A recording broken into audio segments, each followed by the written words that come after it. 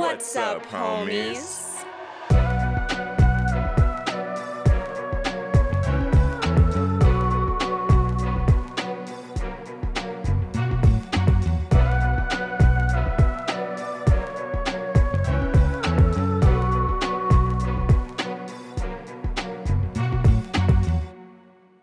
What's up, homies? I'm Erica. And I'm Roshane.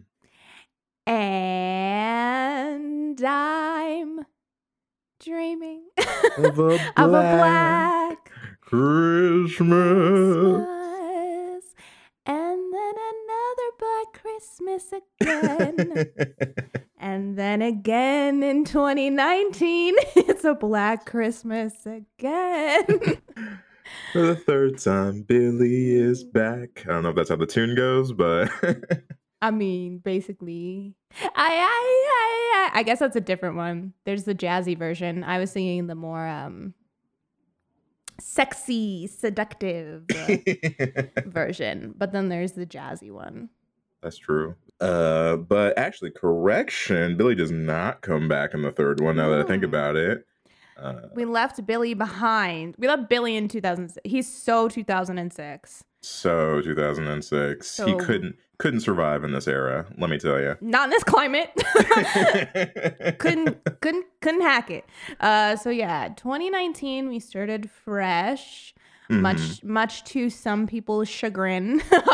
We'll let you guys know later if we feel that same way. But yeah, we've had 3 Black Christmases. Very split apart. This isn't a franchise where we had them consistently. This is one where we had it. Many moons went by. We had another one, and it was like, okay. And then once again, less moons went by. But I will say, I feel like every new Black Christmas was a surprise. Never did I think we needed another Black Christmas. Every single time a Black Christmas came. True. But it's a pretty well-known and loved franchise. Well, I say franchise loosely, but like franchise for a lot of people. Specifically, the OG one I know holds a special place in a lot of people's hearts. And it's also the blueprint for a lot of other like slasher horrors that came later on. Though I will say, right here and now, before we hop into all the like specifics and whatnot, I hadn't seen any of them. I thought I had maybe seen 1 or 2 of them, like maybe the 2006, but watching all 3, nah, completely blind. Homies, we're in for a treat today because I, up until yesterday, thought that Roshane had seen all of them. And then to realize, well, maybe not all of them. I knew for sure you hadn't seen the original. And I knew for sure you hadn't seen the newest one. But 2006, I would have bet my life on the fact that you had seen 2006. So I'm glad I shut up and didn't say a word. But yeah, this is going to be fun because obviously we've never talked about them because you've never seen them. And then this was my first time seeing 2019. I had seen the others. Okay. So that'll be a brand new conversation just for me in general as well. But we're still keeping it in the holiday spirit this week. I'll bet we're going very, very dark. Much darker subject matter. But we're still in the holidays, so it still counts. But we're definitely going to be talking about some pretty serious topics today, I think. So I guess general trigger warning for like assault, harassment, big R word, et cetera, et cetera. There's a lot in there. And boyfriends. Yeah, there's a bunch. So just know that we'll probably be deep diving into some touchy topics, but we'll try not to ruin anybody's holiday cheer. But, we still got stuff to talk about. Yeah. So, as you can see, we're doing Black Christmases. So that's 3 movies to be talked about.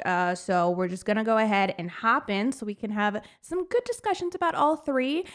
We won't be doing the scare scale since we're talking about 3 movies, but you'll hear from our conversation if we thought that particular one was scary or not.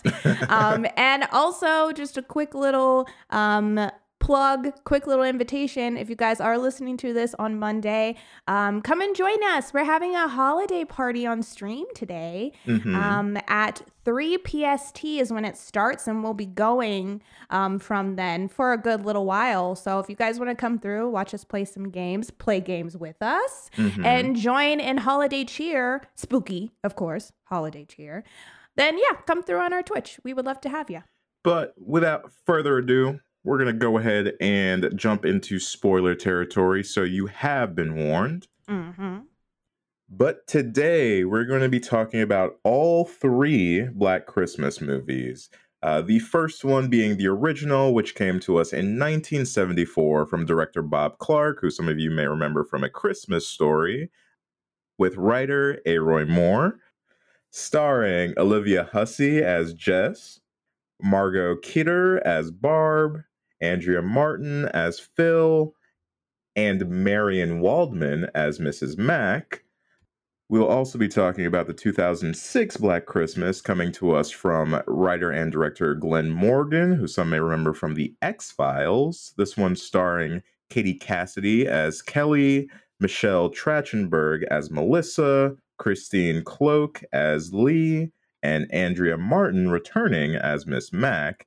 And lastly, the 2019 Black Christmas. This one from writer-director Sophia Takal, who some of you may have remembered from the Into the Dark series. They wrote New Year, New You, but is starring Imogen Poots as Riley, Elise Shannon as Chris, Lily Donahue as Marty, and Carrie Elways as Professor Gelson. It's Christmas time again. That wonderful time of the year filled with family, friends, and gift giving. But for a group of sorority sisters, this holiday season is about survival. And when several women go missing over winter break, it is clear that old Saint Nick isn't the only one watching these women. Insert disturbing spam calls, eyeball ornaments, and toxic alpha male energy here. Our films conclude with 3 generations of sisters working together to survive the holidays. But will they be able to put differences aside before becoming permanent members of Billy's family? Also, ho ho ho shit. Roll credits. All right.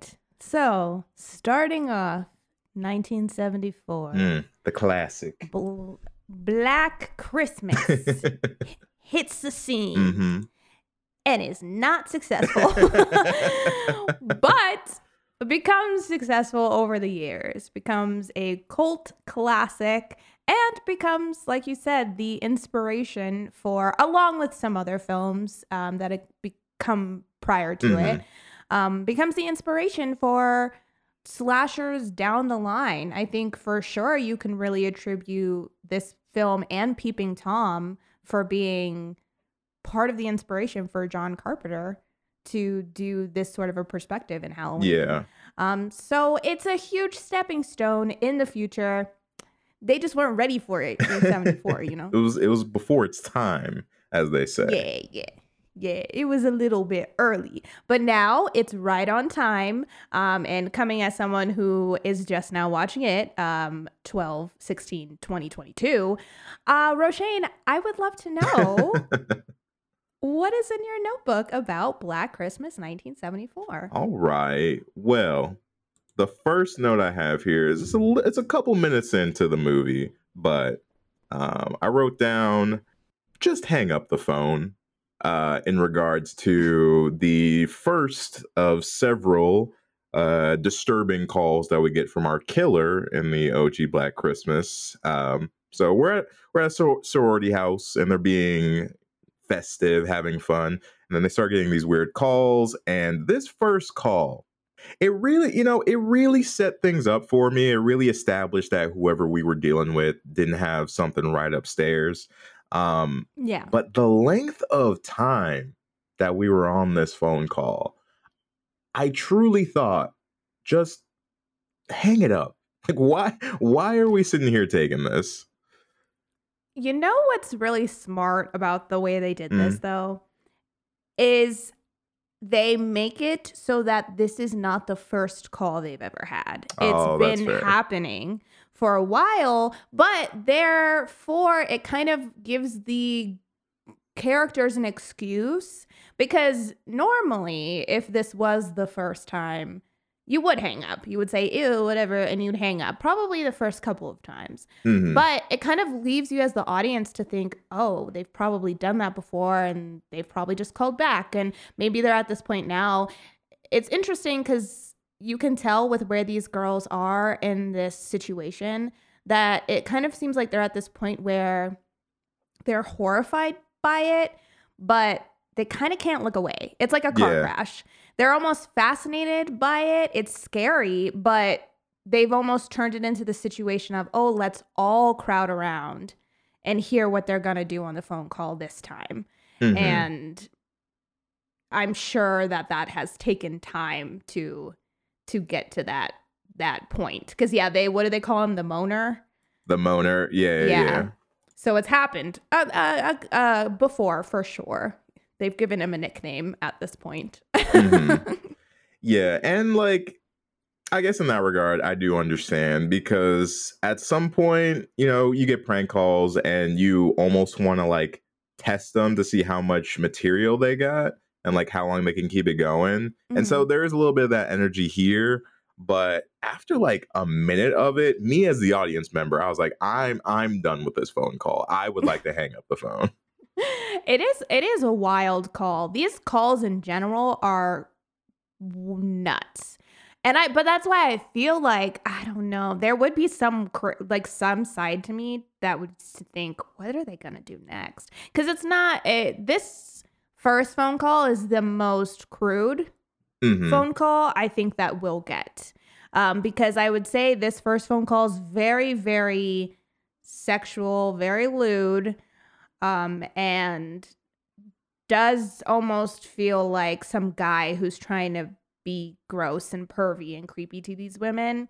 But then after this phone call and through the rest of them throughout the movie, they get weird. They get very strange in a way where these calls almost feel like they're no longer about the girls in the house. It doesn't feel like that anymore. It feels like this caller is going through these whole scenarios on the phone that have nothing to do with the answer that he's receiving. So it gets very strange in a way that, I don't know, I feel like if it was me, I kind of would stay on the phone. Which is probably the worst thing that you could do. But only because this man can throw his voice and he has multiple characters. He is putting on a one-man show. I give him that. He is putting on a full-on show. And it changes. It's different every single time that they answer the phone. Hello?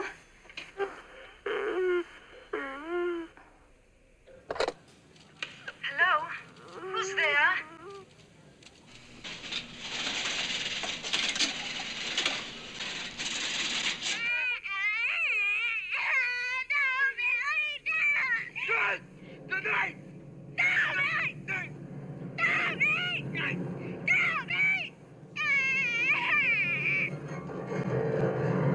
But your mother and I must know it.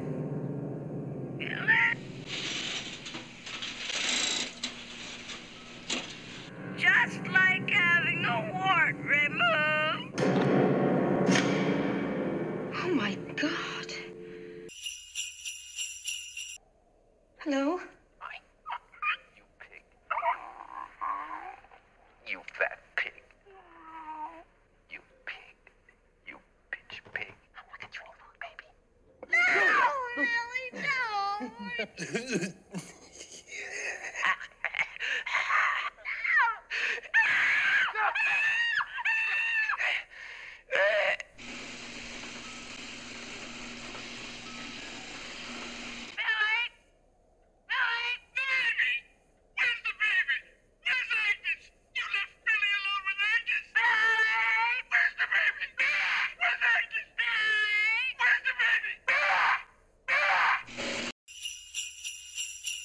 Yeah, it's pretty wild the amount of variation that this Billy, who's unnamed yet, but Billy puts into these calls because it does at times sound like there are different, like completely different people talking. And I do agree. I feel like this first one is very cut and dry, but the rest of them do change in like a very cryptic sort of way, where part of you is trying to piece together like what is causing this conversation, like what led to this conversation is what I'm thinking while I'm hearing it. But at the same time, it's like when they come, we also have the idea and notion that people have been disappearing, like everyone's getting a little bit more worked up. So I think that they do get scarier in that regard because Yeah. like now it's less of just like, oh, it's a prank caller, and more just like, oh, it's the killer calling, or the person who has my friend is now calling, because the timing of these things was way too convenient.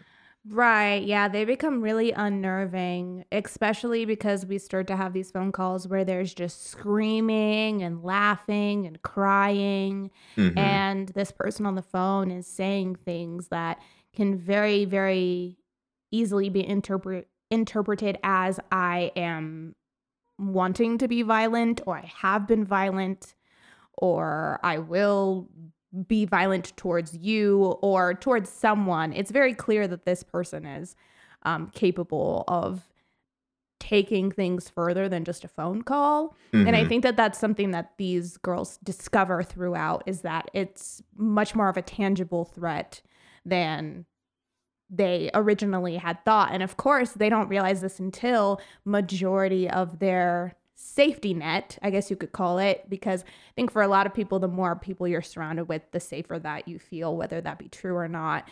They don't really realize that until mainly all of their friends have gone for the holidays. And Right. now we're really only left with 3, 4 girls. Hmm. And that's when they start to realize, like, oh, this is a lot more serious than we had originally kind of given it credit for. Hmm. Also, I want to say I love all of these. Like, I guess now it's more of a thing to be like holiday centric horror movies, but all of these ones that take place over winter break or like summer break or like any sort of a break, I think those are they're very smart because it explains why there are not as many people around. I do Mm-hmm. think that it ups the ante for all the characters who get left behind during these breaks, right? Because like Yeah. I've been at in college during like a break time before, and it really is like it feels like a ghost town. Like it's you Mm-hmm. and the couple of other people who are there, but for the most part, if something were to go down, like it would just be you guys. Like there's Yeah. maybe a minimalist amount of like campus security or something like that, but even there, like I'm kind of on like my vacation shift, you know, like they're really not Right. pressed and trying to do anything right now.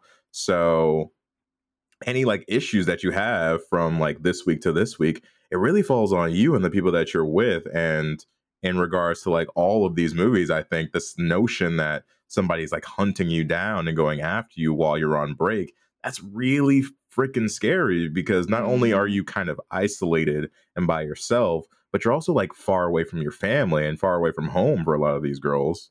Oh, yeah, definitely. They're far away from their safe spaces. And also, too, it's kind of, especially with them being in a sorority, it's not like they're living in the dorms where, oh yeah, I got campus security right here Hmm. if anything happens. They're still isolated to a certain degree. They still are basically in a giant house. It would be like if you were just like left in a huge house by yourself Hmm. for a weekend and nobody was going to come check on you, because why would they, kind of a Exactly. thing, which would already be scary. But like this isn't even your house. It's just some place that you stay when you're at college. And it doesn't help that they have a creepy attic.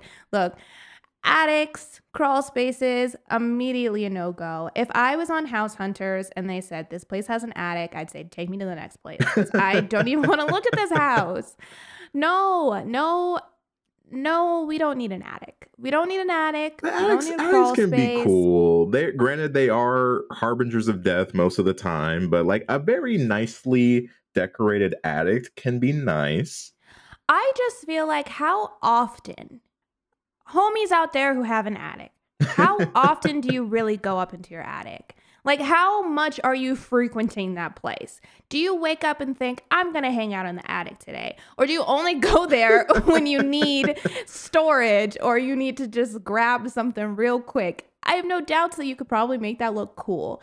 But I also feel like it's just an easy place for you to forget or just hardly ever go to. And things like that make me scary. Places there where you like never really check them make me nervous, because it's like, whether it be a human being who has decided to shack up there or just bugs or something, I don't like to know that there is potentially something there that I don't want to come face to face with just because I like hardly ever go in that space. Fair. Would you rather creepy attic or creepy basement? Which would you prefer? Basement. All day? Basement. Because easy. I can check the basement every single day. Every single day I'm down there. Is this door open? Boop. Who's there? Nobody. Is this closet open? Nobody's there. And you can just run down the basement, do a little quick scan. Bop, bop, bop. We're clear. Basement secured. But like, to get into the attic, you have to pull down the ladder. You have to go up into the attic. It's dark as fuck. Where's the light switch? You have to go into the dark just to get to the light switch. No, I would seal that shit off. I would just cement that. Don't even think about it. Okay, fair enough. Good to know where you stand. Why would you prefer an attic? You know, I think I gotta go with creepy attic. Mostly because I never had an attic growing up, so I feel like I'm just envious of the people that did have them and would want one regardless. Not for any safety factor whatsoever, mostly just from want. That's fair. I mean, I will say when I was a kid, I always wanted an attic because it seemed cool. But yes, just through life and stories, the coolness has worn off a little bit. Just a scotch. But I will say it works particularly well in this film because it is a sorority house. There's really no reason for them to need to go into the attic. True. Because really the only person who has any need to be up there would be Miss Mac. And she even says in this movie, she's like, I need to clean up here one of these days. We see that she is not, she does the bare minimum of what needs to be done, her concern. Now this is not to say she's not a bad, or that she is a bad house mother, because she's not. She obviously very much cares for her girls. But as past that, she does the bare minimum to allow this house to thrive. Yeah. So, she still got that this is my job mentality. She takes that extra step at her job for sure in regards to the girls. The social she's definitely aspect. On the clock. Yes. She's clocking in, but she enjoys the social aspect, you can tell. But yeah, it works because there is no reason for any of them to check the attic, be up in there. It's the perfect place for Billy to reside and go completely unnoticed. Not only that, but to have bodies up there that go completely unnoticed, because these girls aren't gonna be checking for it like that. No. So it works. I feel like that as a set piece works particularly well in this type of a story. Yeah, even Billy's introduction as just like our POV person breaking in, even that whole sequence is pretty frightening, and I think it gets more frightening later on when you get different little nuggets of information, where I think like there's a point where one of the characters talks, it might be Jess, talks about how like, yeah, did you know that we barely keep any of the doors and windows locked? Yeah. Like just like those faint mentions of things in regards to the stuff that happened in the past. I just think it's a really good setup, and the POV works for this very unnerving, everyone's being watched feeling. Yeah. And I love how just like ever present Billy feels, even though for a majority of the movie, he's really in and out. Like the death and the kill scenes are only really a small portion of the OG Black Christmas, which is very interesting because that's something that has been like the blueprint again for a lot of other slashers or within the same realm. It's just so curious that there's not a lot of killing. No, I would say honestly, this is more of a psychological horror. It's more of the creepiness and the scary factor, which I will say this movie to me is very scary. But I think most of that relies on the voyeuristic aspect of this film. We as the audience know from the get-go that there is somebody there who always poses a risk, poses a threat, but it's more so the idea of that that is the baseline scary of this movie. The kills are few and far in between. They're there, and when they do happen, they're very effective. Yeah. But I think that they are so effective because a lot of that time is just spent wondering what Billy is doing. Like, what is he spending his time doing? He plays with them a lot, and it seems like more of his satisfaction comes from that. But you can also tell that he's clearly unhinged, and just has these bursts of emotion that really send him into this killer rage and instinct. And so it's more so the feeling that can happen at any time that feels scary. But a lot of this movie is just dealing with the crime or the disappearances that have already been committed. A lot of this movie is dealing with Claire and the fact that she is missing for this whole movie. Yeah. Now we know she's dead, Yeah. which is iconic. Her whole death is like iconic. Her with the bag over her head, just sitting in the window. It really spurs the entire, or a lot of the events that happen in this movie, because majority of this movie really is just kind of spent trying to figure out what happened to Claire. What happened to Claire? Yeah. And Billy is just a through line of that. He is kind of there, and he is ever present as this killer, but nobody knows that except for us, because when anybody figures that out, they die immediately. So it's like he's not even on anybody's radar. Nobody really is checking for Billy. He's not even a factor in this. It's all of these other outside forces that are important to this movie, whether that be Claire or Peter and Jess's relationship, or the police and their investigation. That's what's really leading this movie. And then Billy is just there to kind of spur things along for these characters. Yeah, I think that's fair. And I also think that a lot of the effectiveness of the deaths comes with the fact that there's so few of them. Yeah. And that there's just so much time with these characters. And like all of the characters, especially the sorority sisters and the house mother, all of them have such distinct personalities, and we get to spend so much time with them that I think every time we lose one of them, it's a little bit more effective because you have that connection established. So it's like you're really losing a friend that you've made over the past X amount of minutes. And I think that really helps with the scare factor of this one, despite it.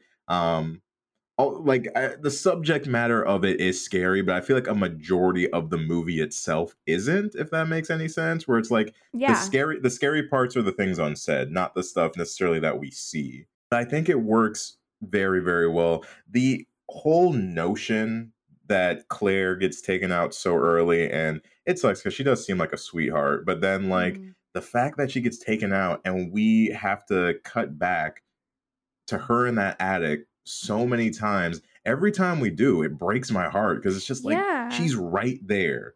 She is right there. And we're spending the entirety of this movie trying to figure out where she is. Especially because there's so many people who are looking for her. And it's like you cut from that to her dad and her boyfriend like combing the park trying to find her, and you know they never will. And even in the end, it's not a vindication for them. They don't really know. It's like even in the end, her boyfriend, I think his name is Chris. Even in the end, Chris makes a comment where he's like, I'm sure Claire's fine, to her dad, because they don't know. They are really basing this off of the notion that she's missing, so there's a possibility that she's still alive. But then you also have these great moments of the girls really feeling and knowing that something terrible has happened to her, and like not really wanting to admit that because Yeah. it's a scary idea. But that lack of confirmation, that's what's so scary about it. Yeah, and Miss Mac, shoot, they think Miss Mac's with her sister having a grand old Christmas, and she's swinging by a meat hook in the attic. Oh, you hate to see that. You truly do. I do agree with you.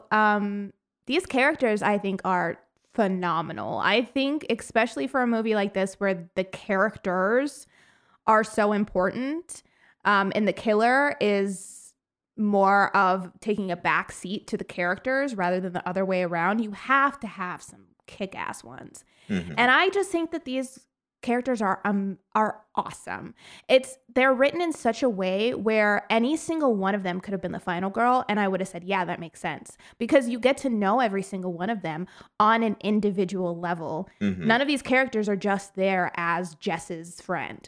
Each one has their own personality. They have their own feelings. You learn so much about them in such a small amount of time, especially for an ensemble cast where they're splitting the time between so many different people. You get to learn a lot about these characters, and I love that. None of the women ever feel like, despite the fact that this movie is all about a man leering and watching them, this movie never feels, we as the audience never feel like that.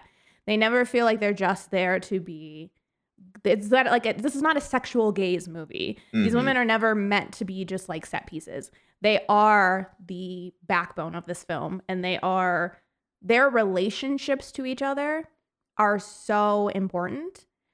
And I love that. Like I just think that even though we hop into this movie with majority of them leaving, like we only really end up with four of them who we like spend the most of the time with. Right. Even though that's the case, when we hop into this movie, I truly believe that every single one of these girls has a prior relationship that I am just now like being involved in. This doesn't feel like the start of their friendship. It feels like I'm just hopping into a friendship that has already been developed. And I love that. I think that they're especially successful with Barb as a character. I agree. I really like Barb. I think that Barb so easily could have just been that belligerent, drunk, rich girl. But from the very moment that we meet her, the way that they did this was very well done. It's not an exposition dump. We have a small conversation with her on the phone with her mom. Mm-hmm. And you immediately get the idea that Barb does come from money, but she does not have a loving family. She does not have people who care about her. Her mom doesn't even want to spend the holidays with her, despite that being the plan. So she has to change the plan to just go skiing. And like, you can tell that the girls feel bad for her, and so some of them agree to go with her. But I just feel like by giving her this underlying reason, that you can tell that she leans on drinking to kind of deal with some of these emotional issues that she's having. And so you understand why sometimes she takes it too far. I also think what they do with her and Claire is awesome, because you can tell that they're so different as people. But I think you can also tell that Barb's kind of jealous, because Claire obviously comes from a very loving family that want her to be home for the holidays. I mean, her dad is driving all the way to the college to pick her up. Right. And I love that moment where Barb obviously feels guilty for the fight that her and Claire got into, and accuses everybody else of thinking that it's her fault, when that's just her kind of projecting. Yeah, it's like her fears are kind of coming out, that she really feels bad about their last interaction.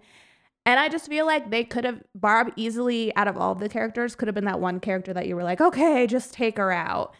But she's not. Like, you still care. You care about her just as much as you care about any of the other girls.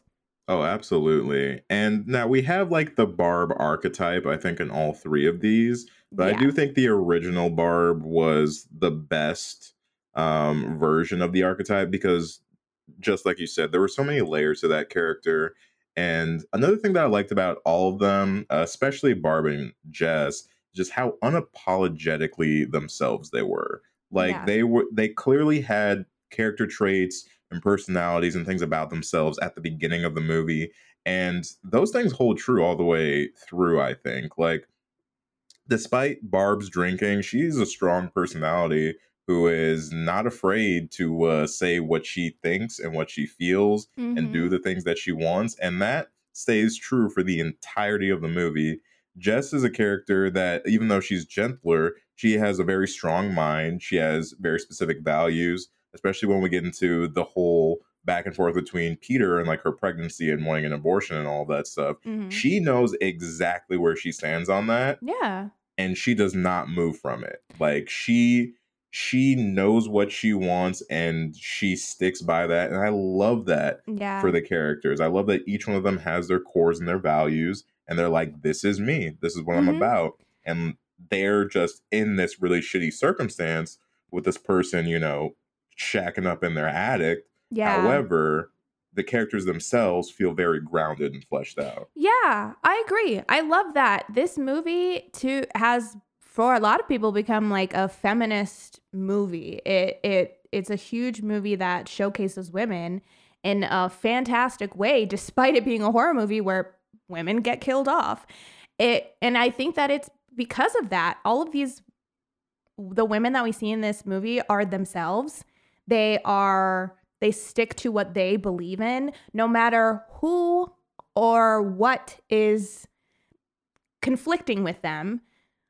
They know that they deserve, you know, what they deserve, and they're willing to fight for that. And and they all have their own personalities, and they don't all fit into a very specific archetype that I think a lot of people write women as.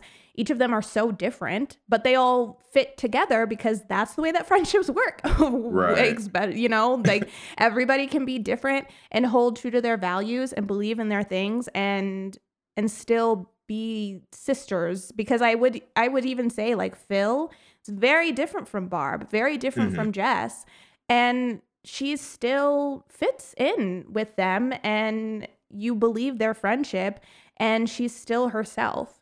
And I like that they're also not afraid to stand up to each other. Like when Barb is going too far, I love that Phil is like, hey, like you're out of line. Like I love you, but you need to chill. Like you're doing too much. And also too, yeah, with the abortion thing, no matter how much Peter tries to intimidate Jess, she knows what she wants to do, and she's gonna stick to that. And I think especially for a movie that came out the year after Roe v. Wade was, you know, passed, it's wild that was a plot line that is so inherent to Jess's character, and that she is sticking to her guns the way that she sticks to them. I think that's so important. And it's funny because that wasn't even ever the intention of that plot line. That was only written in just to give Jess and Peter like a battle and something for them to do in between all of the other stuff.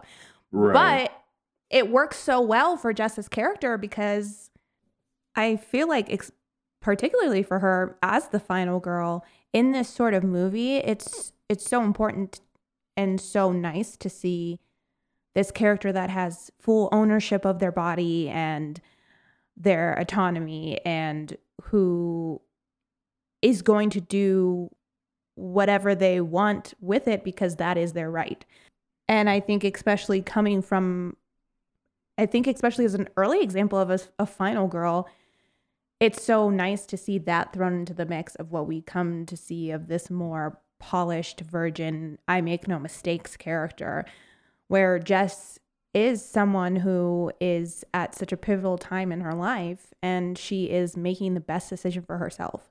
And in a movie where people don't always have control over themselves and their bodies, it's really, really nice to see a character like this. Yeah, I think that is really great, and just fantastic writing on the part of the characters. And although all three of these movies definitely put a highlight on the ladies and don't want to spend too much time on the guys, there is one particular bucket of shit that we have to talk about for a little bit, and that's our boy Peter. Peter! Your friendly neighborhood misogynistic asshole, Peter. Good old Pete. Good old Peter. This man, okay. this man is nuts. And it's crazy. It's crazy because Jess says, you know, oh, he used to be so different. He used to be so sweet.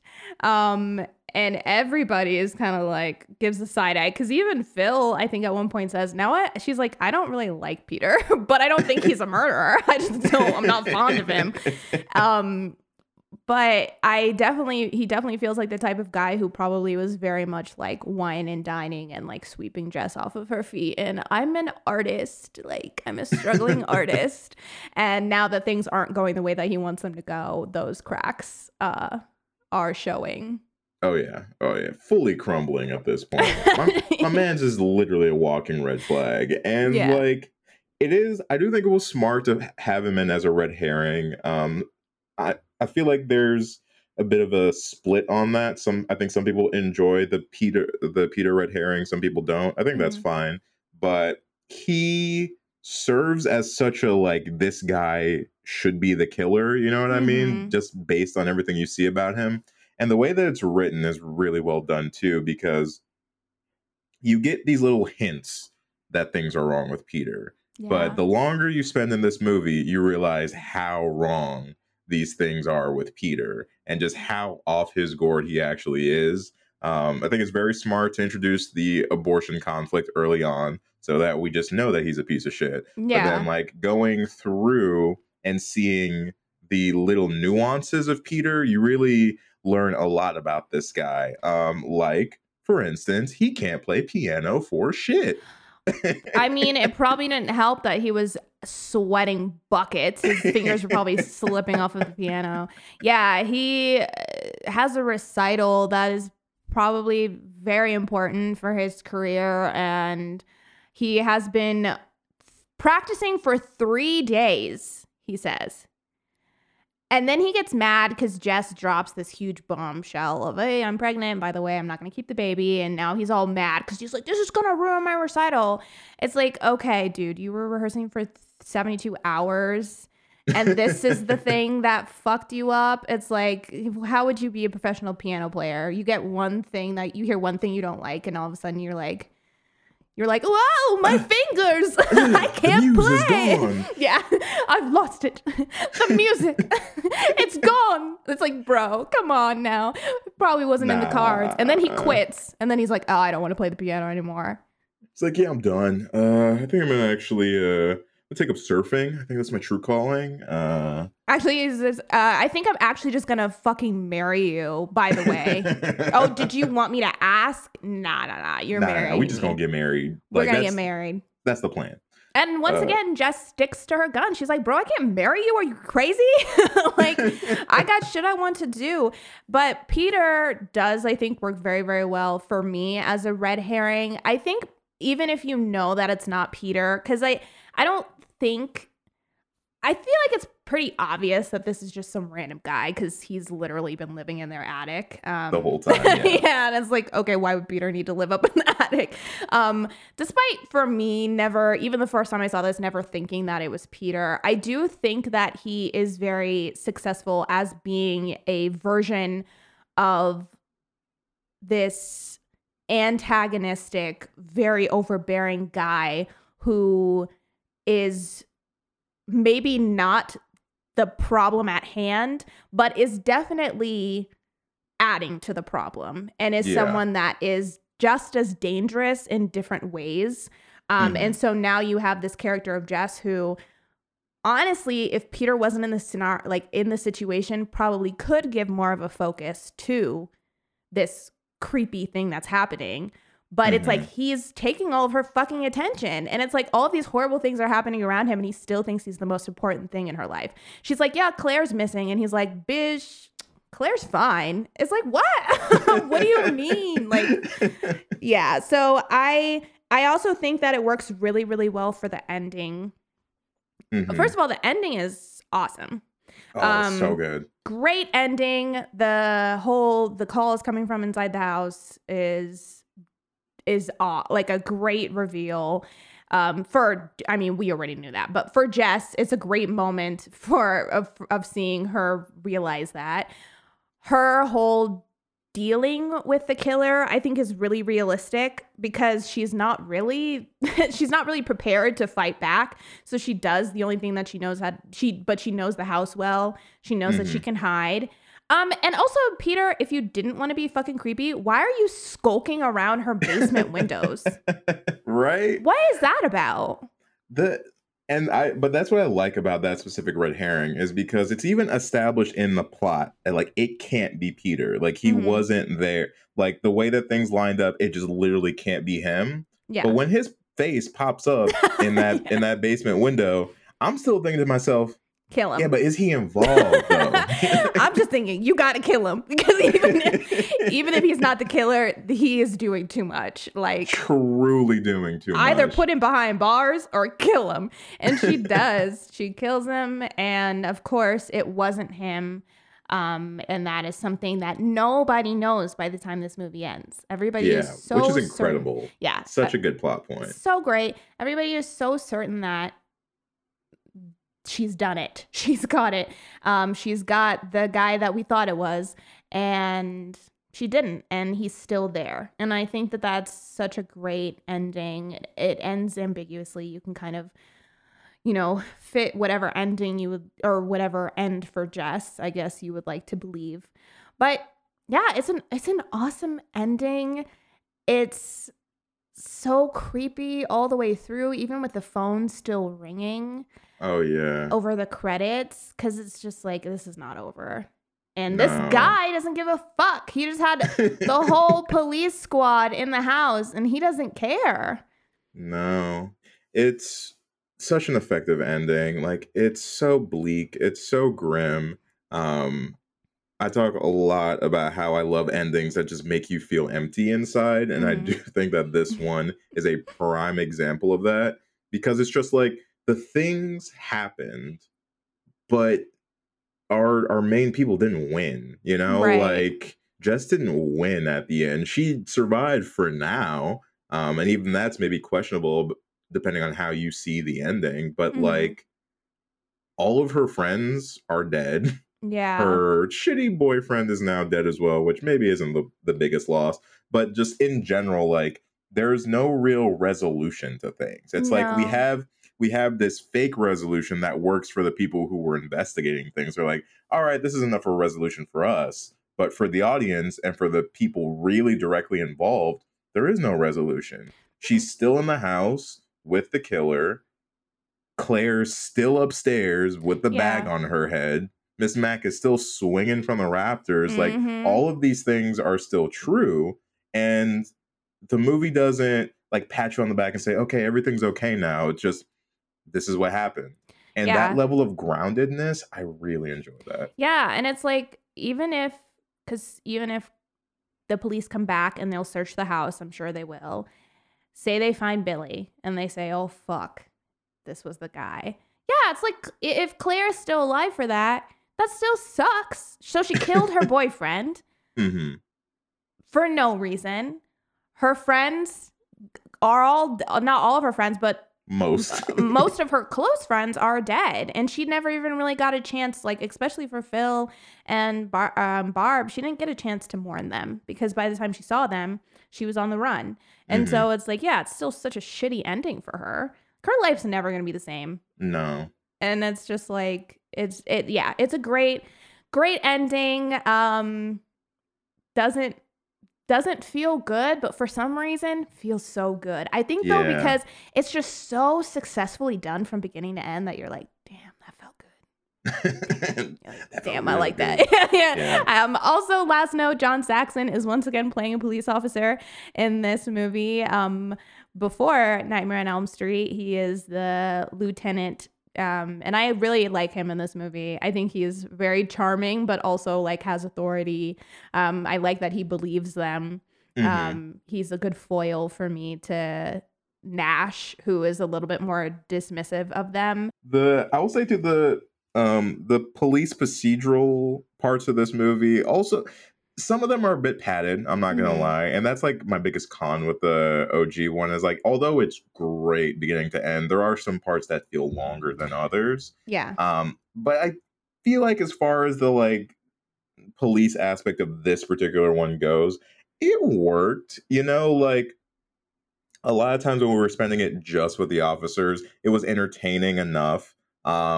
The back and forth with Nash, although he's a frustrating character, it did lead to some fun moments as well. And I do like this idea that we do get back in some of these other ones where the girls just, despite having this information far in advance, still can't fully get the help of any sort of authority or police figure to like help save them. I think that's an important part of all of these is just like that notion where it's like, even if you know you're in danger, there still ain't shit you can do because you can't convince people that you're in danger. Right. Well, and it's interesting in this one that I think they maybe play a little bit more into in the 2019 one is in this one, they aren't believed when it's just kind of the two girls and the dad, and they go and they kind of say what they're fearful of. They're immediately dismissed as it's like, oh, well, she's probably off with her boyfriend.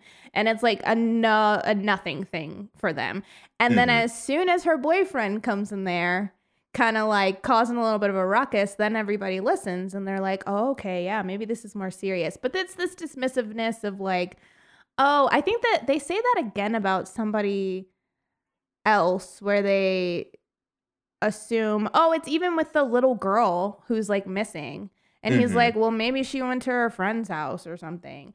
It's like, bro, she's 13. It's so fucking cold outside. Like, it's nighttime. Like, even if she did go to, I mean, that happens a lot. A lot of times it's like, oh, you got to wait 24 hours. But even for Claire, I mean, it had been over a day. Yeah. So it's like, but they were immediately dismissive because they just assumed that she had ran off with some guy. And they said that they think that that happens a lot with women. And then they don't take them seriously until her boyfriend comes. And then they're like, okay, yeah, we'll look into it.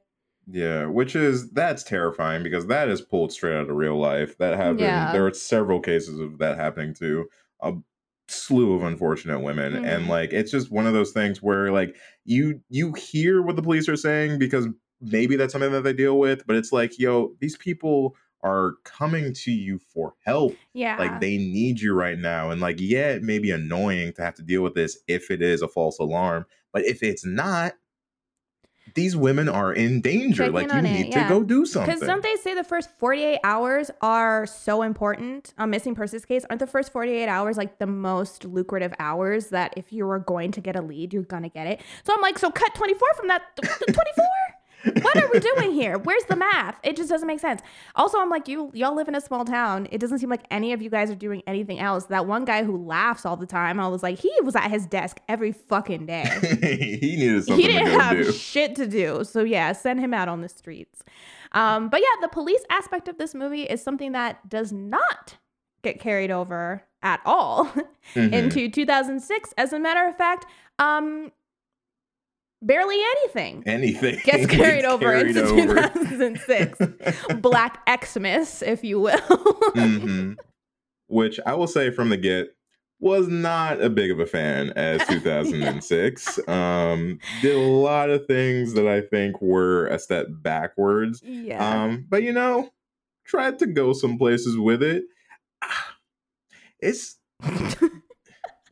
this Billy backstory though, man. Like, okay. Yeah, let's get into the Billy backstory. I just want to throw this out here.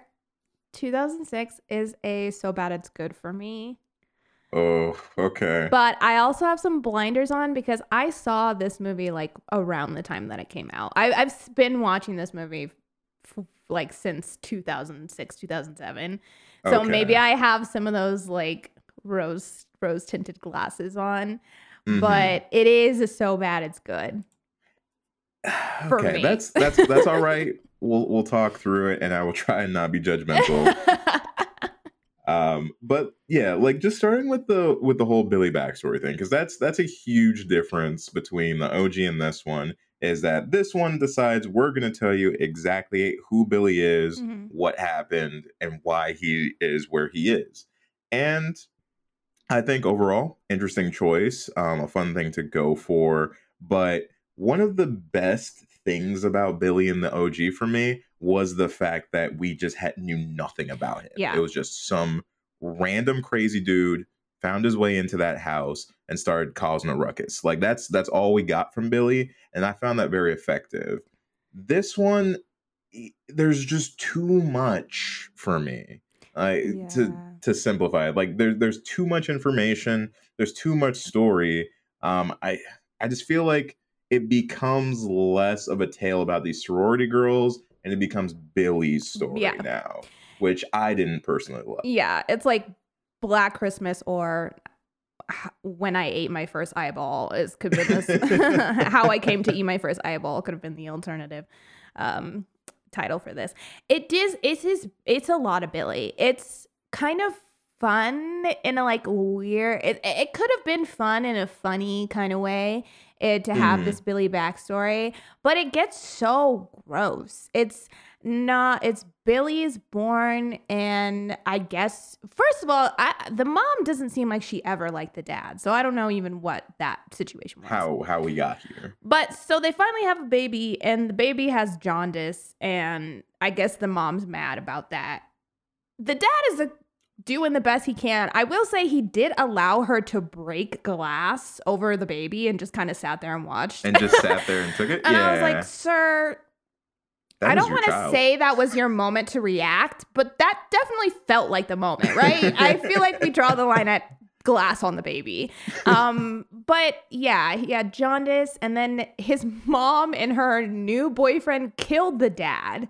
It's like, if you don't want to... What a turn. What a leap. Makes no fucking sense, because it's like, if you don't want to be with the dad, then just be like, let's get a divorce, take the kid, because I don't fuck with him. Yeah. Wouldn't that have solved all of your problems?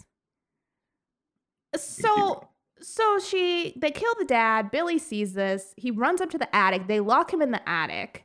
And then, but wait, there's incest, because the mom sleeps with Billy, gets pregnant, and has Agnes, who she's very happy with. I guess it was just Billy that she was like, I don't like this.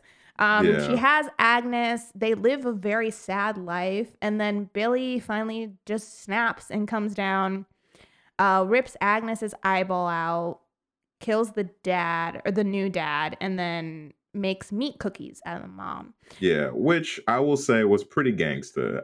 That's something I ain't seen before. Christmas cookies made with back meat. That's a new one. I did like that, but I didn't like the close-up on his mouth eating the cookie. It's just there was a lot of close-ups of his mouth. And you're right. The thing that's successful about the first Billy is, I think it works for anybody who watches it, because you get so little of him. You can kind of insert any creepy person that you've met in real life who's maybe given you warning, or like maybe made alarm bells go off in your head. You can kind of insert that person as Billy. It's kind of like YA, like or YN, when it's like your name and fanfic. Yeah. That's what Billy is in the first one. And it's kind of cool to say, ooh, this is what I imagine him being like. But then you get this one where everything is just like laid out so perfectly for you. And they still try to do a mystery of like, oh, well, if Billy just escaped, then who has been doing the killing over here? Yeah. And it's like, I really don't care. Because it's like, I don't know. Like, you just told me care. Billy slept with his mom and then ate her back. Like, I have other things I'm worried about other than these mysteries right now. This is the least of my concerns. Is who this person is at the house. And then we also get the boyfriend, red herring again, done very unsuccessfully in this one. Way worse. Because this guy, what even is his name? So Mr. Y'all bitches, apparently. Yeah, rich bitches come here. And I live here. I've lived here my whole life. Okay. We go to college here. Like, what do you want us to do? So Kyle. So our main lead in this one is Kelly, and she has this boyfriend Kyle who is meant to be our red herring in this one, and he's just mad. It's like in the case of Peter, it's kind of interesting because you see a lot of ebbs and flows with him.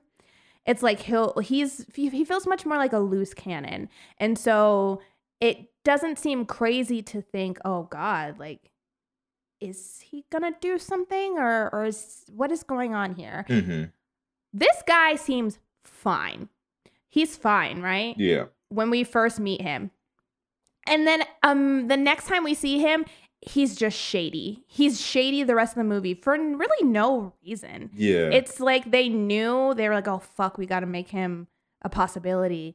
Now he's upset. Now he's mad. Yeah, and then he was for no reason. Well, they kind of like try and play it off that like the whole sex tape getting revealed thing like kind of altered his character, but I feel like not really, dude. Like no. like you were still kind of shitty before you got found out, and after you got found out, you just got shittier. So like right. That part didn't play for me, right? Like it just didn't play in the same way that Peter did, because like for me, I never thought it was Kyle. Like there was no period of time where I was like, oh yeah, it could be Kyle. Like no, it clearly is not Kyle. But we just have this extra dude character in here who's just kind of a piece of shit for the most part, and then ends up dying. So it's just like, right. It didn't hit the same way that the Peter thing hit, even though I didn't like Peter. I will say the girls did do him dirty by having him come back into the house, not leave, but then have him go first into the attic. That was kind of fucked up. Well, but he's the one who pushed them out of the way, and went. He did that thing where he was like, "No, me first." Because Kelly was gonna go up, and then he put his arm in front of her. That's true. That's true. He's so nonchalant when he comes back in. He does not care at all that people are dead. True. He had, at least in the first one, Peter didn't know what was going on when he came in, so you understand why he's being weird. Because he's confused on why she's in the basement, and to her it feels like he's being creepy, but really he probably was just like, why are you hiding down here in the dark? Kyle comes back and it's almost like he doesn't know that there are dead people, but then he reveals that he does know that there are dead people in the house, and he does not care at all. It does not faze this man, not a lick. He says, we should probably leave, huh? What? What? I don't get it. I do not get this man. Could have been completely written out of the movie, and I think it would have been better for it. Probably. But he's there to kind of like exposition dump about Billy, right? And like this version does go a little bit more Halloween in a sense, because now it's like we're in Billy's house and it's Christmas time, so Billy's just trying to make it back home for Christmas. Like this whole notion that it's like he's drawn to this place, which again is a choice made, but I think was a little bit less effective for me, because there's just something far more terrifying about some random stranger just getting into your house and then staying there than someone who's got a very well-known history tied to this house returning to this house later on. I think that feels a little bit more scripted, whereas the other one feels like this could in some really shitty reality actually happen. Right. Yeah, this one definitely feels a little bit more, it was following the formula of movies that had come out previously, whereas the first one was just kind of doing its own thing. This one is weird. So this one, interestingly, it takes some inspiration from the first one with like the way that some of the camera shots are, because they do some 70s shots where there's someone in the foreground and then another person in the background. It like switches the focus, kind of a thing. The Carrie shot, it does that sometimes, which is kind of fun.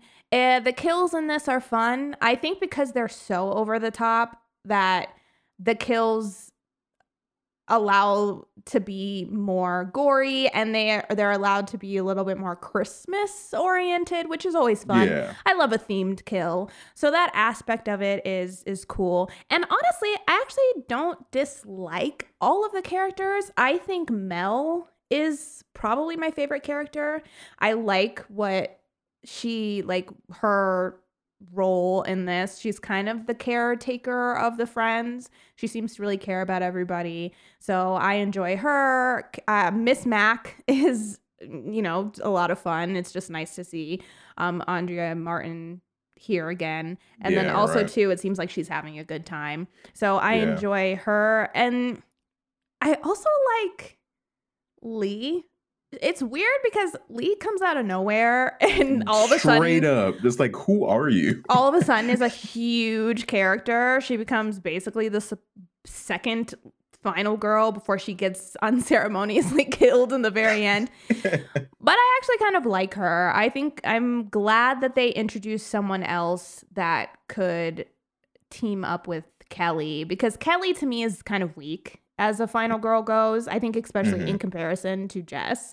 She just doesn't really have anything. She's just nothing about her that's interesting. She's just kind of there. Well, it almost felt like this one was really trying to hide the final girl for me. And like, I think in some cases that does work, because like, genuinely for me, it took me a while to figure out like who was going to be the final girl. Because Kelly, best believe, it did not click for me that she was going to be the one. But the issue here is like, it was nice for the mystery to not know who the final girl was, but because our final girl was arguably one of the less interesting of the bunch, it made it for like a disappointing conclusion, honestly. Like, I was okay that she survived. Like, I don't wish the death upon her, but I didn't feel the same. It didn't feel the same as like when Jess survived. Like, there just felt like something was missing. Yeah. I can't really put my finger on what, but it was lacking for me. It's just like, oh, okay. Well, and I think too, because they really upped the final battle in this one, because we definitively get to see Billy and his daughter / sister Agnes die. We definitely know they're dead by the end of this. So the confrontation climax is definitely much more involved in this one. But it's weird because I think in both instances, Kelly is not doing anything. In our first confrontation, she falls in the wall, and the only reason she gets out is because Lee helps her get out. So she gets lucky. And then in the second instance, she was smart with the defibrillators. But then we get Billy, who comes out right after. It's not that she's not smart, and it's not that she's not trying. It just feels a little lackluster because she's in a hospital, like, running into people and not asking anybody for help. Yeah, nor is anyone reacting to this woman clearly being chased through the hospital. Right. And then she just kind of lets him fall over a rail. It's like he just doesn't see it, and she just steps out of the way. I will say I like the ending shot of him being on the tree and the lights is really cool, because it's like you can see his shadow on the wall behind her with the lights. That ending shot is super cool. It's funny because I feel like I always complain about when hospitals are super empty in horror movies. But then we have too many people in this hospital, because there's people just in the hallway. She's like running into them, pushing them out of the way, knocking them over, and not being like, help me, this guy's trying to kill me. She's just like pushing them out of the way, and people are just kind of standing there watching her get chased. I think towards the end, you can sort of piece together that there are multiple killers, just because it's like, this person, despite how much this man can scurry through the walls like an insect, there's no way he can get from here to there that quickly. So like, there has to be multiple people in this. Right. But because we spend so much time setting up Agnes, it becomes very clear once you get down to the reveal that it's going to be Agnes. Like, who else would it be? The mom? She came back from the grave. Like, I think just everything for this one was too on the nose for me. And it's mostly because the original exists. And like, I try not to pull that card too much for too many like remakes or reboots or whatnot, but the subtlety of the original Black Christmas worked very well for me. So to go on the completely opposite side and just lay everything out for you to see, it didn't work for me, you know? It wasn't clicking. No, and then that's fair. And like I said, I think if you go into this movie just for like silly, stupid fun for a holiday movie, you'll enjoy this much more than if you go into this thinking of it as a Black Christmas remake. I think if I'd never seen, like, if I didn't watch the OG and just like watch this one first as just like you said, it's Christmas time, let me throw on like a Christmas horror, I would have enjoyed it more. But from like an analytical standpoint, comparing it to the original, I was like, I don't know. Yeah, because it's very silly. It goes in the total opposite direction. I know the director of this was not super happy with the final cut of everything because the studio was really pushing for more gore, more over the top moments. So some of those more ridiculous moments really stemmed from that. But I will say, like I said, the kills to me are good, and I honestly don't dislike the girls in this movie. Partly that's because they did a great job of choosing every it girl of the mid 2000s is in this movie, so I automatically was down because I like all of the actresses that are in this film. So I was just like on board for that. They did a good casting job, but as a whole, it's just pretty ridiculous. But not the worst way to pass an hour and a half. Fair. Definitely fair. And now I think when it comes to 2019, as far as I can see, there's a lot of hate for this movie. Like, there are a lot of people talking shit. But I'd like to have the conversation as to why. Not that I think that this is a fantastic movie by any means, but I do think it's interesting. And it plays on some things from the OG one in an intriguing way for me. So I'm kind of interested to see how you felt about the changes, because you're a little bit more, this is the one that you hadn't seen, right? Right. Okay. This is the one I hadn't seen. This is also the one I started with on this watch through because it was the only one I hadn't seen. First off, I will say, in a way, where the 2006 version, when they released the trailer for this, there were certain scenes that were in the trailer that were never in the movie. They filmed scenes specifically for the trailer to like not give too much away. 2019 did the opposite. They gave the whole plot away, I feel like, in the trailer for this movie. I remember seeing the trailer and thinking that was a lot. They showed us a lot. And I was right. They did show us a lot, because now that I finally got to watch it, I was like, okay, they did a little bit too much in the actual trailer. This one for me is not bad. I actually didn't dislike it as much as I thought I would just from hearing what people had said. However, I think the execution was a huge miss for me. I think where they started with an interesting idea and an interesting story, and then did not successfully hit any of the things that they marketed that they would hit. And that is where this movie fails for me, is I think that there are a lot of missed opportunities. And I think that there are a lot of moments that almost feel counterintuitive to me from what they were trying to achieve. Okay. Talk me through that a little bit, because I didn't watch the trailer for this one. But like, in what way do you think like things were marketed incorrectly? I only say that because this whole marketing was banking on, this is a feminist film. This is like for women, about women, created by women. And that is kind of what we are like touting this as, right? This is what we're displaying this movie as. And which is a bold statement to make when you're already dealing with a movie that started as that kind of a movie. Exactly. Like, I didn't understand.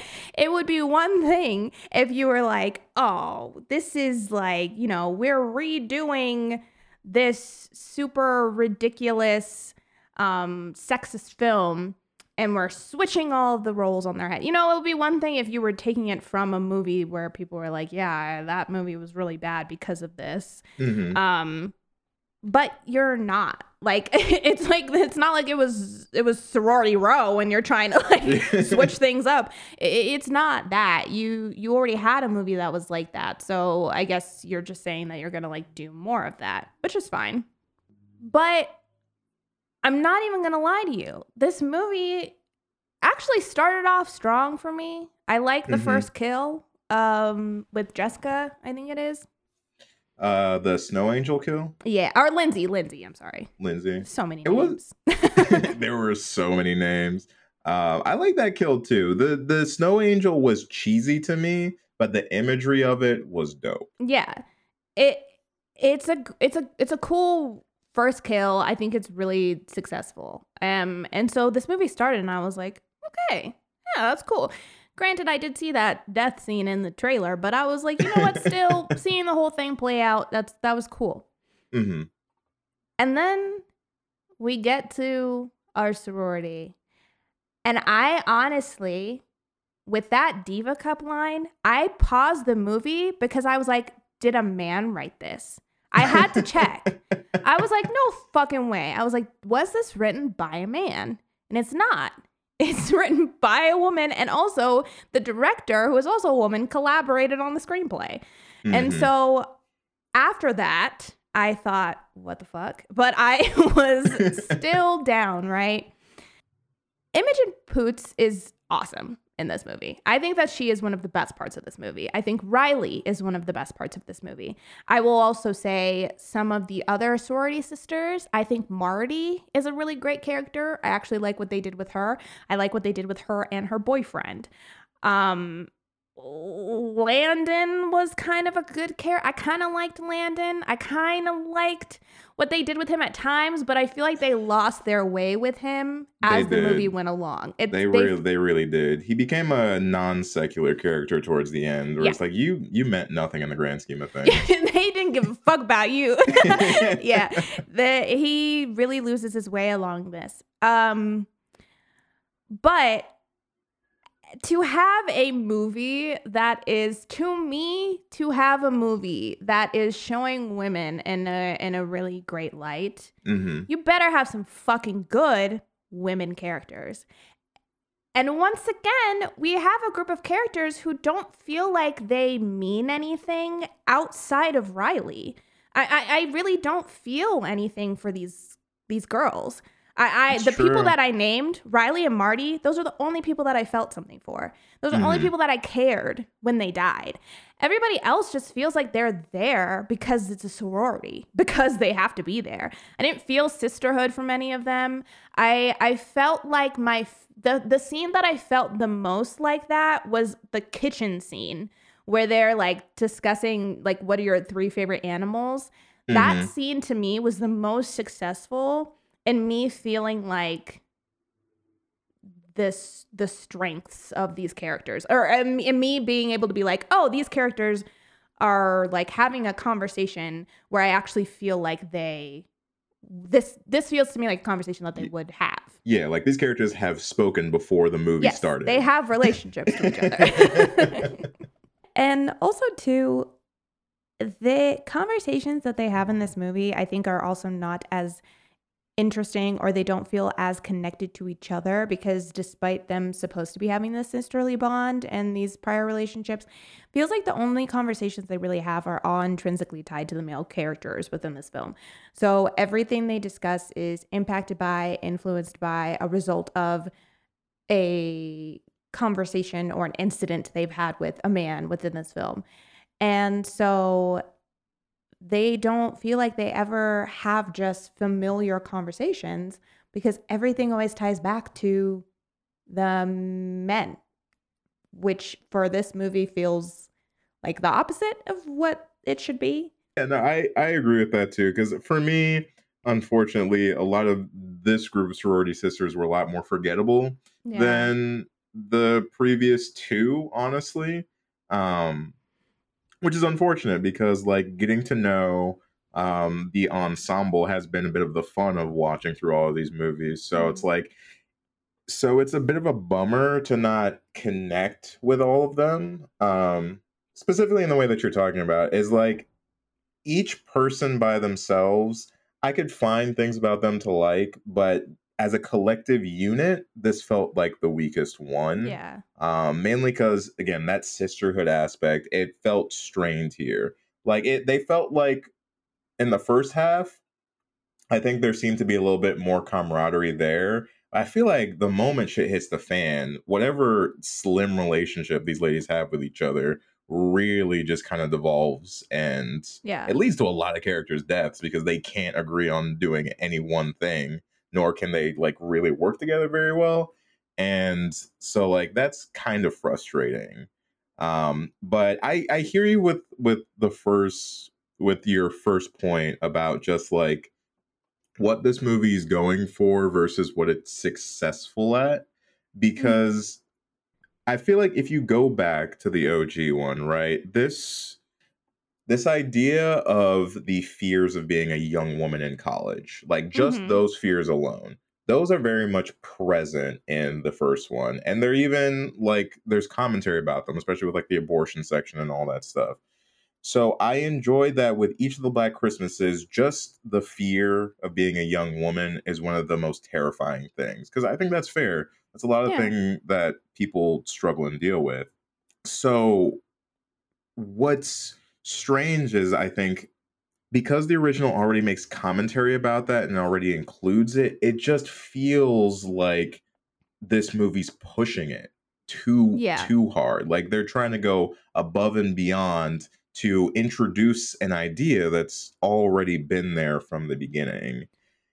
Right. And so it's just like I like the idea of exploring where these ideas would be in 2019 because societal views and the way that we talk and converse about these things has changed. So like yes, I would like to see how that alters over time, but not in such a way that it takes everything else out of the movie other than the feminist aspect of it. Because Yeah. I think that's distracting.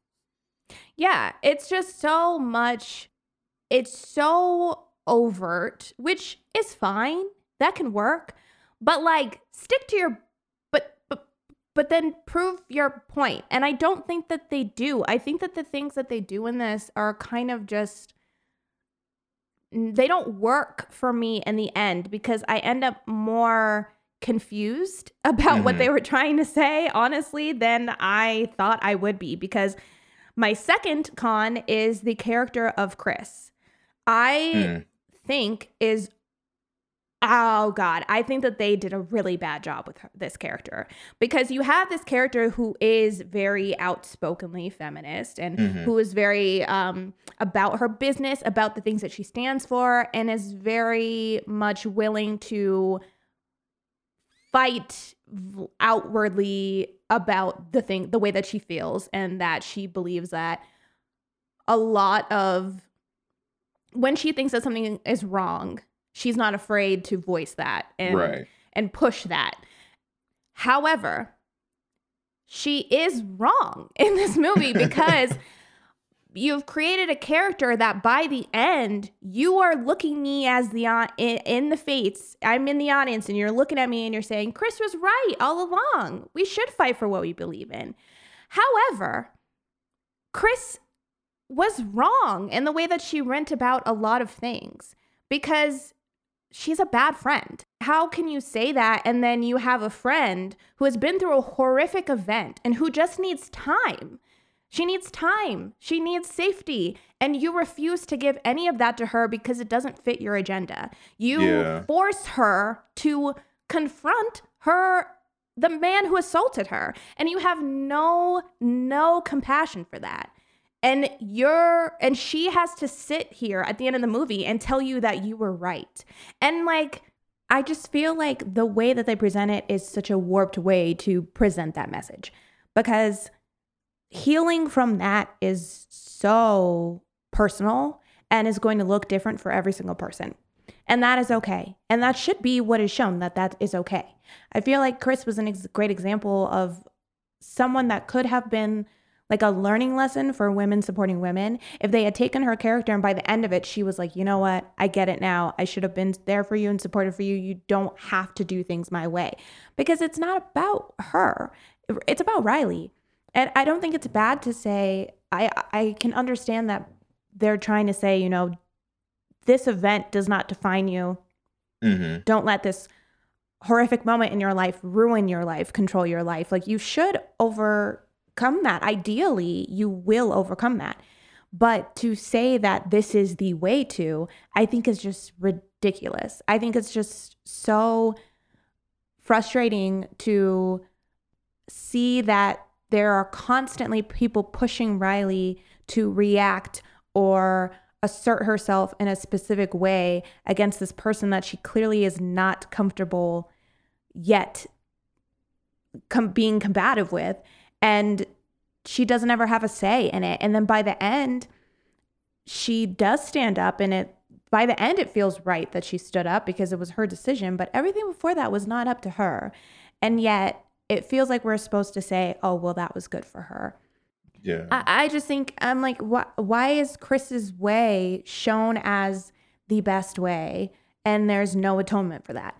Because that, I feel like, is just not fair to the multifacetedness of healing from a situation like this. It's not, it should have been shown that there are different ways to handle it.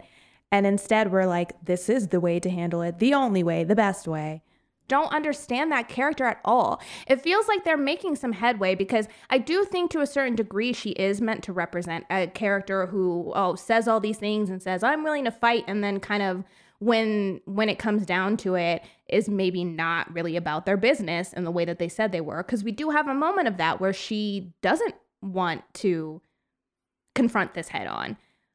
Mm-hmm. But then she shows up in the end ready to confront it. And all of a sudden Riley is like, wow, the savior of women. It just pissed me off. Because I just think that out of everybody in this movie, Chris is the least respectful of Riley and the things that she has been through. Like, I just think that her character is written in a way where she never learns. Yeah, she's a very selfish character. She's a very selfish character. Just in the ways that, like, I think the things that she's going for is steeped in a good cause, but she is so caught up in it has to be done her way, the way that she wants it to be done, and that she has the most effective way to do it, that you're right, it makes her very unreceptive to the feelings of not only Riley, but I think a lot of the girls surrounding her. Mm-hmm. You especially see that with the whole plot point of, like,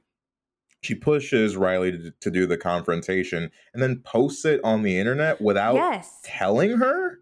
Like, that to me is, and then, like, when you get confronted about it, you're like, but it's got so many views, like, it's so popular. That sounds like you're doing it for you. Yeah, and she's like, oh, well, wasn't this the whole point? It's like, the song was the point. But you didn't even check to make sure that you didn't even see that Riley said that at the end. And, like, Riley is clearly distraught about it. And yeah, Chris doesn't give a fuck. Yeah. It's like, she's rough, but I think for me, something that didn't necessarily work all the way, it wasn't the worst thing, but it was the deletion of Billy.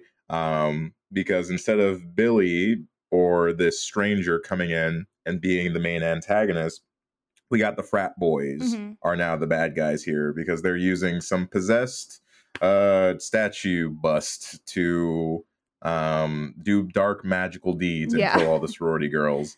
And it's, for this whole, like, big feminist man versus woman plot line, sure, that works as an antagonist, but that for me really loses it loses some of the magic of what, again, sorry to go back to the OG again, but this whole notion of, like, what Black Christmas is, it's some random psychopath coming into a sorority house and how they deal with that. Yeah. This one is adding in all these different layers and all these different things, which is okay if you're, like, fully going that direction. But, like, if you're gonna refer to yourself as Black Christmas and, like, be a reboot of Black Christmas, it seems like a bold step to just completely omit such a big aspect of the original. Because, like, even 2006, it does its own thing with Billy and that whole subject matter, but it still has that character be there. Yeah.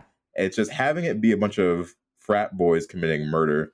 It wasn't as strong for me in the scope of the three, even if it may have worked for this particular theme that they were going for. I think, okay, because when I was watching this movie, I did try and think of it of what if this movie wasn't called Black Christmas? Like, what if it was his own movie, right? Because to be fair, it is. It has nothing to do with Black Christmas besides the sorority aspect. So I tried to wipe that from my head, and I asked myself, would I still like this idea? And I have to say no, but only because of one thing.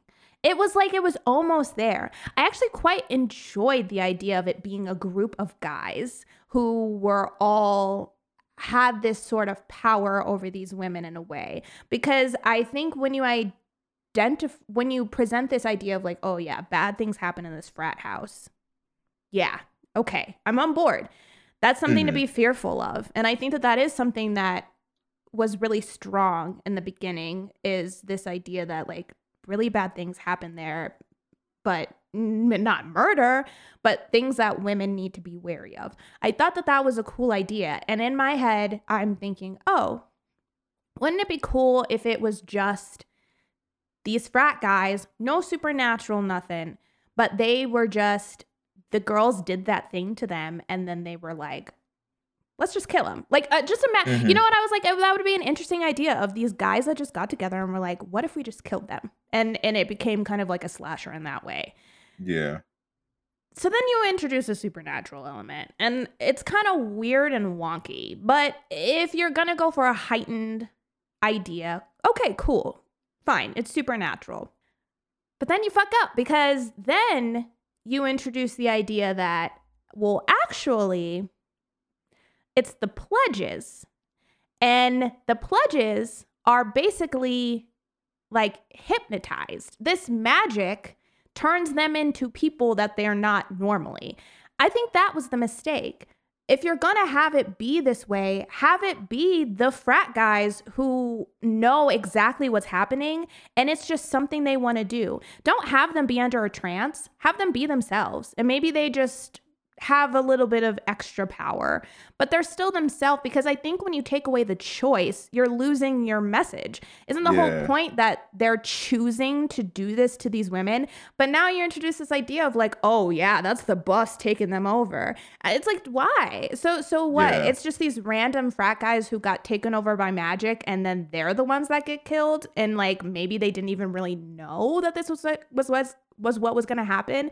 Because then you have this whole idea with Marty's boyfriend, where he's not normally like that, but he was being influenced by the bust. And like, so he is a good guy, and he was under magic. Landon's a good guy, and he was under magic.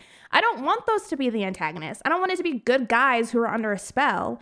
Have it be the guys that are shitty. Have it be the misogynistic guys doing it. Why are they just chilling in their robes in the room waiting for the pledges to come back? I thought that was a mistake. Yeah, no, I agree with you. Like, if you're going down that route, just go the whole way with it. Yeah. And have them truly be the pure evil, not just like the doctor guy. Which or was it Gelson, Professor Gelson? Yeah. Man, like, just missed me with that shit. I would have preferred if they had made that a red herring, because you know what? That would have gotten me. If he had nothing to do with this, and was just a character that we were judging from the beginning, but honestly we didn't know anything about, that would have been way more effective than him being the fucking ringleader. I was like, I agree. I think it would have been really interesting if we had another situation where we all assumed it was him, and maybe he kind of paid the price for that, and then we found out he wasn't involved at all. Instead, we get a red herring through Helena. Well, she's not even really a red herring. She is the herring. She is working with the guys, which again, I really thought that was really unnecessary, because once again, we have things that are only for the audience's benefit. Why did we see her get kidnapped if she was working with them the whole time? And then you have this other scene where, so she was just acting like she was getting assaulted, like things like that. That to me would have been much stronger if that was actually happening. And because I would much prefer to see a character dealing with the aftermath of that, in addition to Riley, than it being, oh, it was all a lie. Just in case you came to see me, I wanted you to, like, what? Why are we doing all these weird little puppet string moments that just so that Helena can be involved?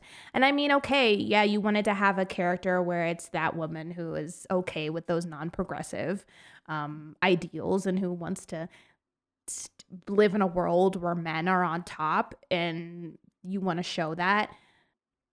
But it meant nothing. In the end, it was just so useless to me. I honestly could have done without it, and it wouldn't have changed the story at all for me. Yeah. Also, like, for me, the writing of it wasn't the best just in terms of, like, yes, this type of woman exists. Yes, she does actually kind of sound something like that, but it was just too much like textbook, like, I am for the man. Like, man's world is the best world. Like, everything felt like I had probably heard it before on some sort of political broadcast. Like, it left nothing to the imagination for me. So it ended up feeling very much like a caricature, which in the grand scheme of things, maybe not the worst thing, because, like, she wasn't the biggest plot point. Right. Aren't you tired of fighting against your true nature, right? Just because we're taking our rightful place behind them doesn't mean that we aren't needed. They needed me to collect the objects from the girls so the pledges would know who to go after. I have a final in 10 minutes and I can't find my Diva cup. Thanks for the comb, by the way.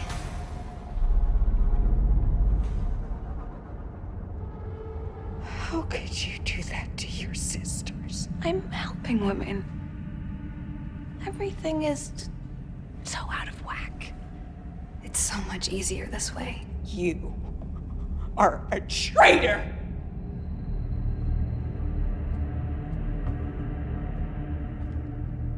This is your last chance, right? You can join me. We can be good women.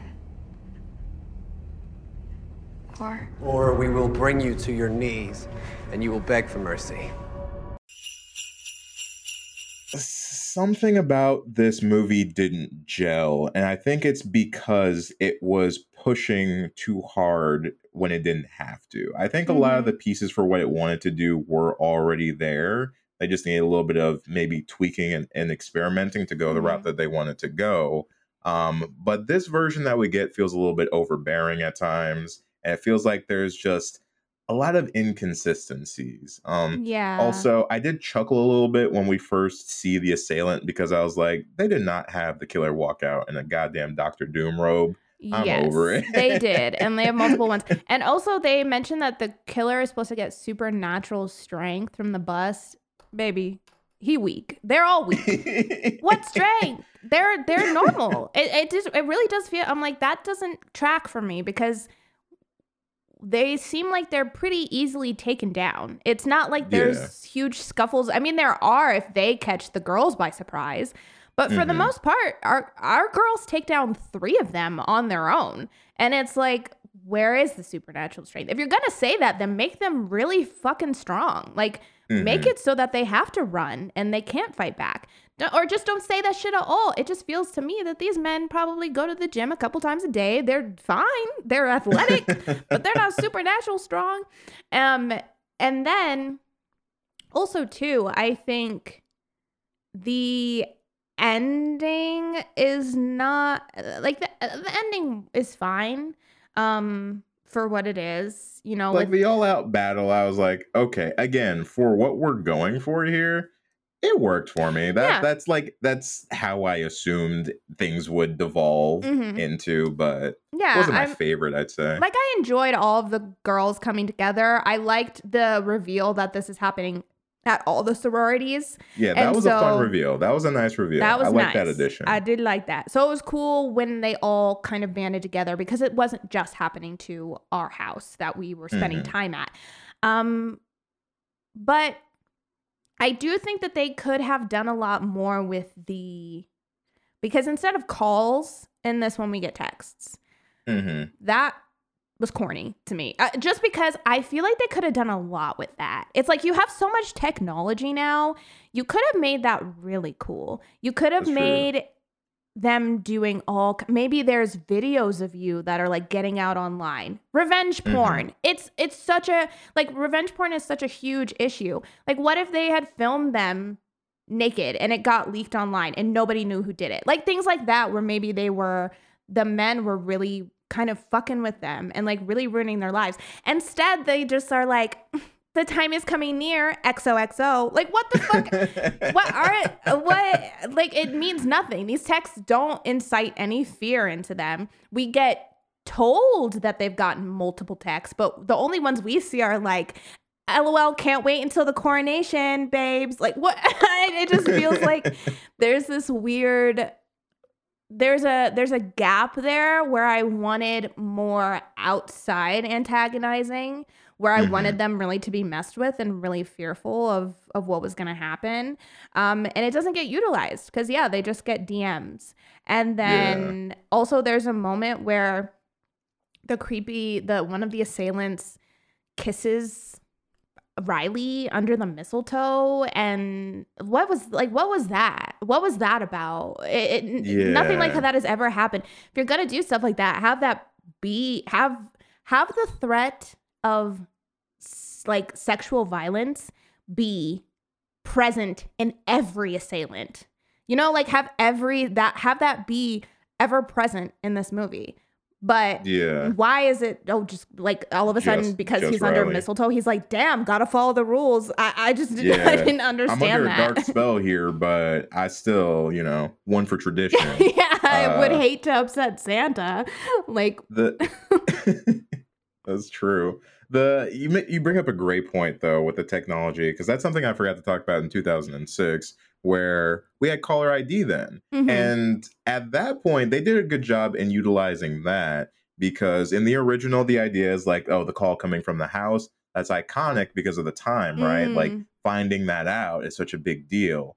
In 2006, they play with this idea that the calls are coming from particular people's phones, people that you're like, yo, where is that person? Right. That was a great addition. And that I think is taking the technology, taking the same idea, but then like modernizing it to make it work in nowadays.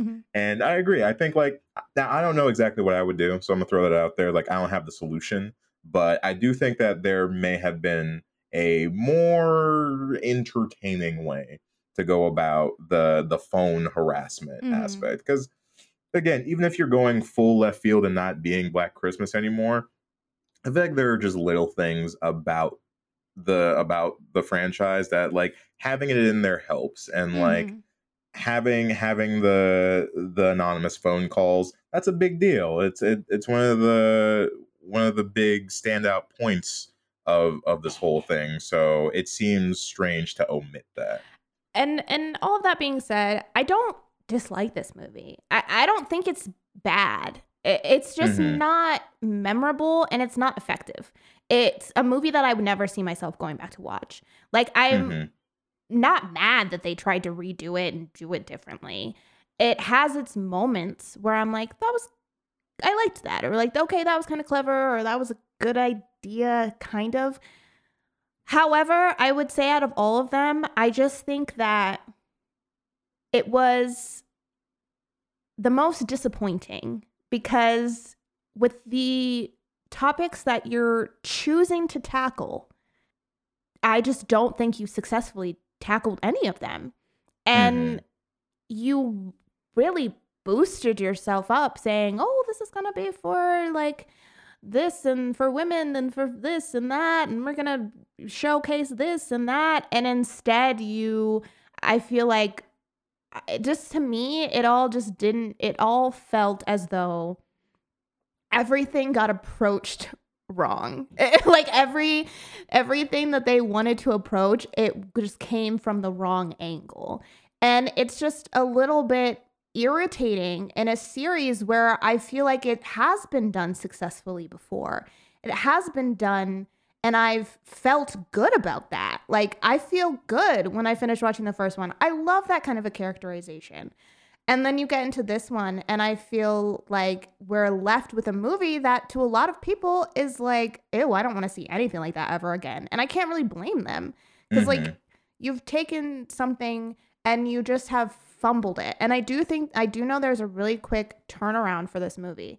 I think this movie needed a lot more workshopping. I think it needed more time. I think that they should have sat and really tweaked the script, kind of approached different people, gotten some different ideas. Because as it stands, I'm just irritated by the way that certain plot points ended. Yeah. I just think it was a huge miss. And I feel like they really had an opportunity here with especially calling it Black Christmas with it being PG-13, if that's what they wanted to do, they had an opportunity here to really open up a new version of it for younger generations who could also feel represented and like very happy with what they saw on screen. And it just feels like such a bummer. It just feels like a letdown kind of more than anything else.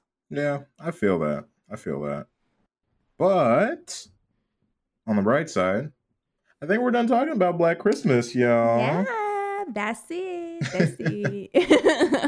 All right. Well, whenever we do these like bigger episodes where we do multiple movies, we don't usually do our normal ratings. But I guess asking you, should we rate these? You want to maybe put them in like your favorite to least favorite? Like, what are you thinking? Let's go ahead and rate them. Okay. Because I feel like favorite to least favorite is not going to be super accurate for me. Okay. But I feel like rating them might be a little bit more accurate. All right, for sure. So how about we go ahead and start with just the OG, 74, Black Christmas. Should we have one rating all the way through? Yeah. Should we maybe do Glass Unicorns? Because wasn't that in all three of them? Was it in the third one? I feel like it was like a tiny little thing in the third one, right? I think it was a tiny thing in the third one because I know they had the cat again, who was Claudette this time, I think, instead of Claude. Right. I'm pretty sure they had the Glass Unicorn. Yeah. All right, let's do it. Glass Unicorns. That sounds good. Okay. For the OG, I'm going to give it 5 out of 5 Glass Unicorns. Okay. There is nothing about this movie that I would change. Okay. I think it is successful. I think it's scary. I think that the writing and the acting, it's all there. Directing is there. It's a great holiday horror, but you can watch this all year round. And yeah, I just really don't think there's anything that they could have done to this movie that would have made me be like, think that it was any better. I think they kind of nailed it. Okay. So 5 out of 5 Glass Unicorns. Okay. I think for me, I'm going to go ahead and give the OG 4.8 out of 5 Glass Unicorns. Okay. Really echoing a lot of the stuff you just said. Phenomenal acting, interesting story. Conceptually, I really like it. And I think the things that it sets up for future movies is very important overall to the genre. My only complaint, the only reason it's not a 5 is I do think it's a little long, specifically because I think there are things in there that are nice fluff that do add stuff, but we don't really need. And I do think like you could probably do one more round of trims to this movie and make it a nice succinct film. But overall, still, I really enjoy it. And even on a like not full second watch, but just kind of like watching it again, it got better the second time. So any movie that has that effect, I always want to rate a little bit higher. So the OG, I'm gonna say 4.8 out of 5 Glass Unicorns. Okay. So that leads us into 2006. I think I'm gonna give 2006. I'm gonna give it 3 Glass Unicorns out of 5. That's probably more than it deserves. But I think that this one is stupid fun. It's just ridiculous. It goes so over the top, but it's just enjoyable for like a mindless kind of holiday horror movie. I like the kills. I like the girls. I think that they did what, well-esque with some of the characterizations. And I feel like this one still holds a little bit of that camaraderie, and I like the way that these girls interact, even if it is kind of dumb. I still like the way they interact, and you know, it does what it does. It does okay. It does okay, but it's fun. And so I have to give it a 3 out of 5 glass unicorns just for my enjoyment level. Hey, that is okay. I myself, I'm gonna give it I'm gonna give 2006 a 2.2 out of 5 That's glass fair. unicorns. Mostly just because it's ridiculous in a lot of places, but I can't lie. After watching the original and then watching 2006, I was interested just because I wanted to see all of the random shit that they did differently. Yeah. And for that reason, it was an entertaining watch. But it has a lot of issues for me. I do think quite a few of the Billy plot points are just unnecessary and quite frankly weird. And so even though the cast is pretty good and there are fun moments, it's not my favorite. So 2.2 out of 5 glass unicorns. Alrighty, and getting into 2019, I'm going to go ahead and give it a 2.5 out of 5 glass unicorns. It's just right in the middle, 50% for me. Because I don't hate it. Like, it's fine. But it's just, it could have been so much more. It could have been so much better. They could have done some really interesting things, interesting characterizations. I also think one more thing that I think really brought it down for me is in a movie like this, where you're kind of trying to show this, you know, Me Too movement and this idea of men having the potential to really take women down. I feel like showing the men as these cartoon villains was such a misstep. Like, a little bit of nuance would have gone so far in this movie because you're dealing with very real situations. And I feel like you could have had much more instances of people, of the type of guys that women encounter on a day-to-day. And they're not all mustache twirling, bow on your knees guys. And I just think that was really ridiculous. So for the sole purpose that it had good ideas, it's high. I'm like giving it a little bit of extra, but I refuse to put it above a 50 just because like I'm so disappointed. So 2.5 out of 5 glass unicorns. Okay, fair enough. Honestly, I think the same. I think 2.5 out of 5 is about how I feel as well. Yeah. Mostly because even though 2006 was more fun, I do think that this is the better movie. Yeah. And a lot of that is, like you said, just due to potential. The first half of this movie, I think, really, really good. And I think there's some great setup for things. But damn, does it kind of fall flat for me in the second half. And I do think the introduction of, like, the mystical and, like, magic and stuff like that, I think that's unnecessary and takes away from, one more time, for the people in the back, going to the OG, that nuance, that subtlety. I really, really enjoyed those things. And to have that be nearly absent in this one really brought it down for me. So although it was still a decent watch, like I didn't hate my watch through of it. Yeah. I just too was disappointed. And so 2.5 out of 5. I think that's a healthy amount of glass unicorns for this to be. Yeah, that's like the most glass unicorns. A lot to this one. But that's it. We have made it through all of the Black Christmases. Did we survive? Barely. But I would love to hear what you guys think about any of the Black Christmases. And if you've seen all of them, I would love to know how you would rank the 3 of them. So if you'd like to let us know, you can always talk to us on our social media. We are Homies of Horror on everything. Or if you prefer, you can always talk to us in our Discord. That is where we hang out with the homies every other day of the week. And we talk about all kinds of things in there, including horror. So if that sounds like something you'd be interested in, then the link for that is in our social media bios.